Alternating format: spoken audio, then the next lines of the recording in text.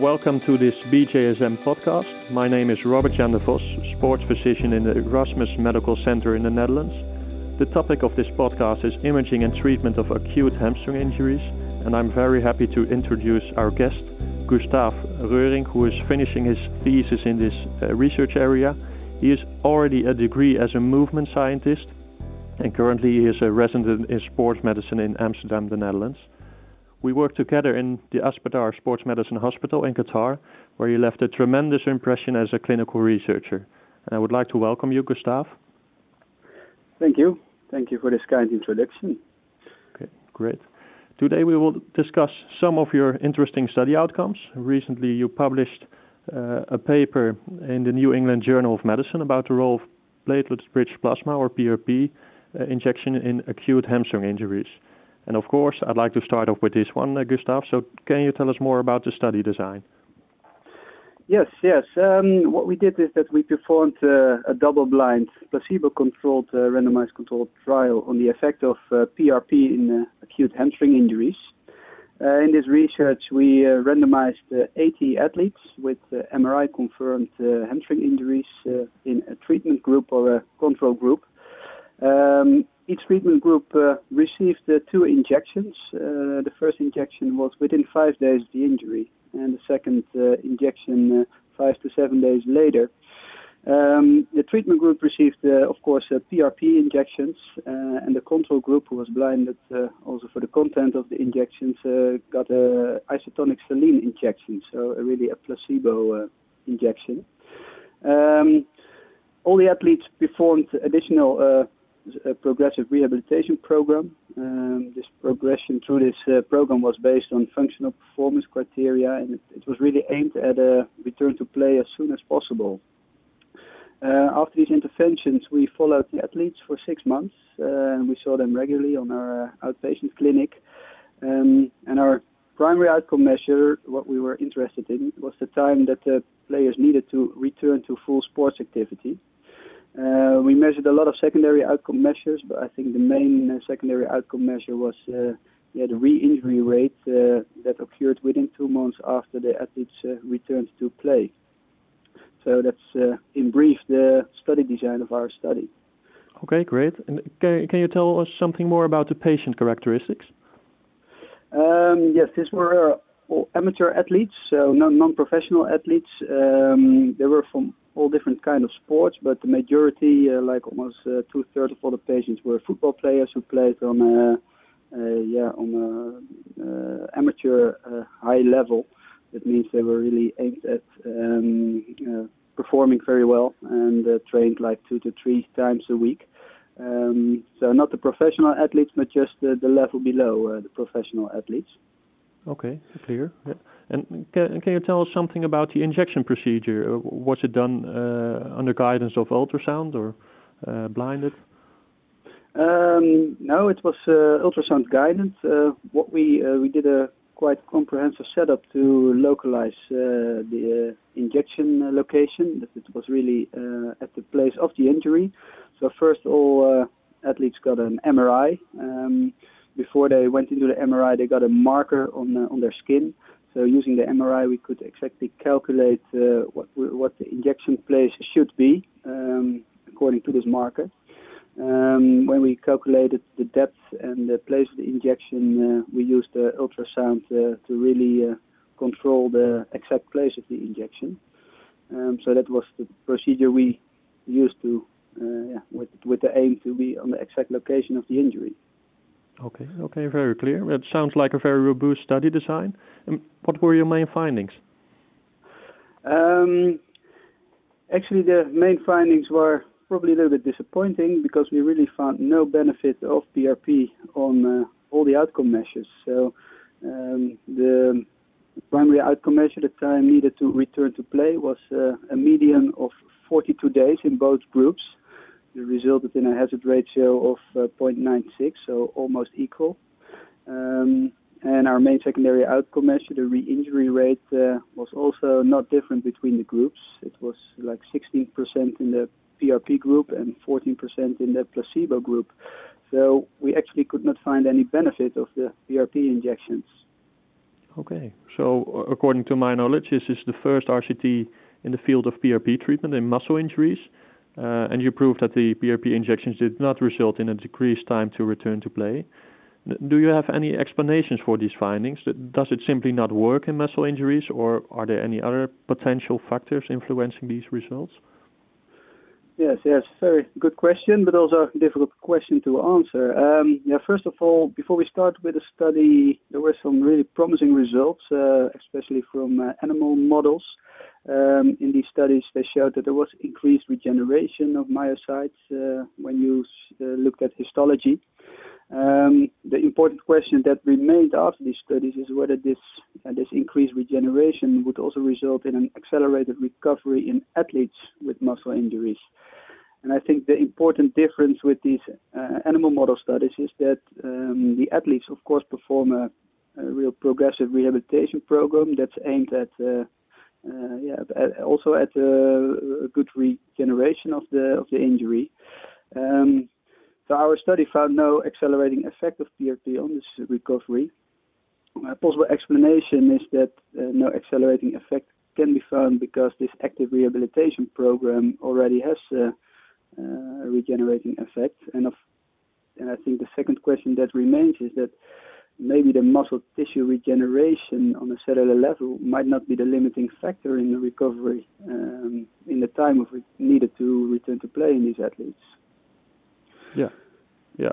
So the question is, how strong can we accelerate the recovery of the muscle tissue with a treatment that is additional to the standard treatment? Yes. And another potential factor might be that the sample size may be too small to detect a very small difference. So accelerating the healing for 2 or 3 days could be clinically very relevant for a top-level athlete, but it may be the sample size may be too small to detect such a difference.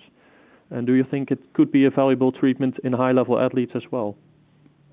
You're completely right that with the numbers that we studied, we could not find such a small difference of 2 or 3 days.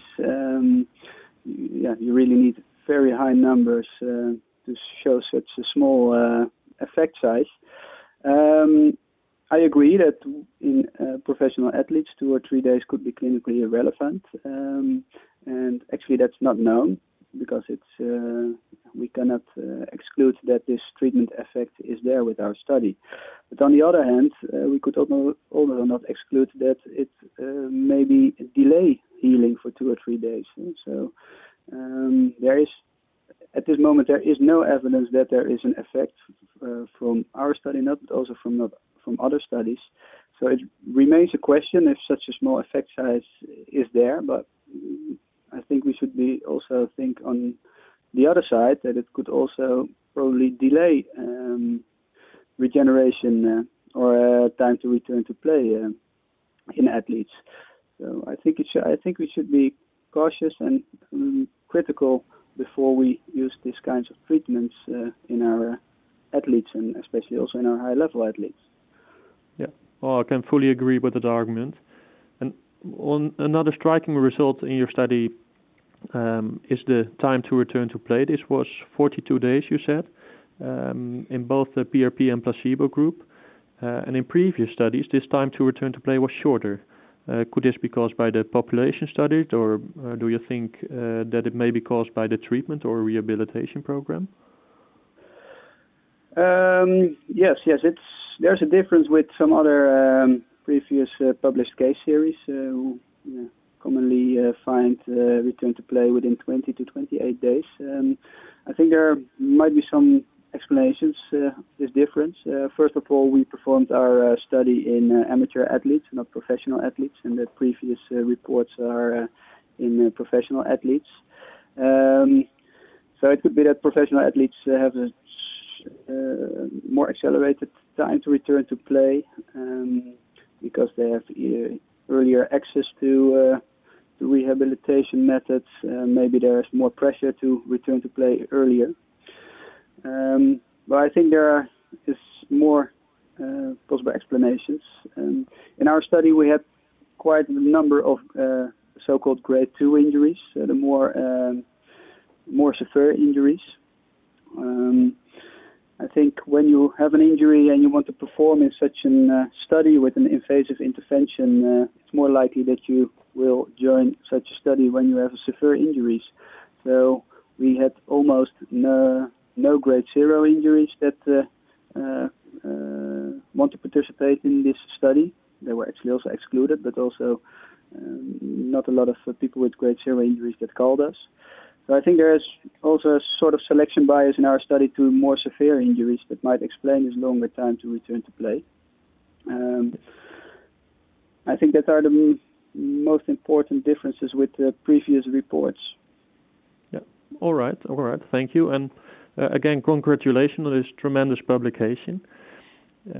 I would like to continue to the role of the prognostic factors influencing recovery time and re-injuries. Did you find factors that are of importance to predict the time to return to play? Yes. What we did was a comprehensive evaluation at baseline. So we performed a comprehensive clinical examination, history taking with questionnaires, and also the MRI variables that we measured. We did an analysis, a multivariate analysis with all these factors, and actually found only 2 factors that are important to predict the time to return to play. And the first factor was maybe a little bit surprising, but what the self-estimated time to return to play of the athlete was the most strong factor that predicted the time to return to play. So we simply asked the patients, how long do you think this injury will take? And actually that was quite strong correlation with the time they needed to return to play. That's a very interesting finding. Yeah. And the second variable that came out as multivariate analysis was the deficit in the passive straight leg raise test. So actually these 2 are the strongest prognostic factors for the time to return to play that we found in our study. Okay. And, well, of course, another problem with acute hamstring injuries is the occurrence of re-injuries. Did you find any predictors for re-injuries in your study? Yes, we performed another study. In this study, we looked at MRIs that we obtained at the time that the patients were clinically recovered. So at the time they returned to play successfully, within a few days we made an MRI. And we also did clinical examination, and we looked at which variables could predict re-injuries in the 2 months of not even the 2 months in the next year after they return to play. There was also some interesting results. So we found several factors that were associated with re-injuries. The strongest one was that the number of previous hamstring injuries was a predictor for re-injuries after return to play. We also found that the degrees of active knee extension deficit, so really a flexibility deficit, was a prognostic factor for re-injuries. A force deficit measured with handheld dynamometry was also associated with re-injuries. And also if the subject still had some localized discomfort when we palpated the hamstring, was also a significant predictor of re-injury. So also in this study, a lot of clinical variables were of importance in evaluating the patient. Yes. Actually, none of the MRI findings were associated with re-injuries when we used this multivariate analysis. So the clinical examination is very important to make a risk stratification for re-injuries. Okay, clear. Yeah. Well, you already published in the BJSM that the MRIs of clinically recovered patients show abnormalities in almost 90% of the cases. And you also showed that the low signal intensities on MRI suggested for fibrous tissue is a common finding. and excessive fibrous tissue formation is often thought to be a risk factor for re-injury, as it can alter muscle tissue mechanics. Did you find an association between fibrosis and re-injury? Yeah, that was the main question that remained after we published that study. There are a lot of theories that this fibrosis is the main risk factor for re-injuries, but it has never been studied or proven in a clinical setting. So we have some preliminary data in 94 subjects in which we made these MRIs when they were recovered after their injury. We found that almost 1/3 of them had this fibrosis on MRI. We followed them for the next year after they returned to play. And although here it was quite striking that the subjects that had fibrosis on their MRI did not have a higher risk of re-injury than those subjects that did not have any fibrosis on MRI. So actually, this is fibrosis seen on MRI, and when the subjects are clinically recovered, is not a predictor for re-injuries. So I think these results, these preliminary results, really really focus on the question: is this fibrosis really a problem, or is this just normal healing? And should we just accept that this fibrosis occurs? Yeah, well, that's very striking. Indeed, it's something you wouldn't expect based on the common thoughts about this problem. Yeah. All right, thank you very much, Gustav. Is there anything else that you would like to add? No, I think we had a quite complete overview of the studies we performed and the results. So I think this is a good overview. Great. All right. Well, thank you very much for your time. I really appreciate that you gave me the opportunity to put a question to you, and that you shared your knowledge with us on this subject. And I hope you are able to continue as a researcher in this field and to provide more knowledge in the recovery of muscle injury. So all the best. Thanks very much. And it was a pleasure to work with this podcast.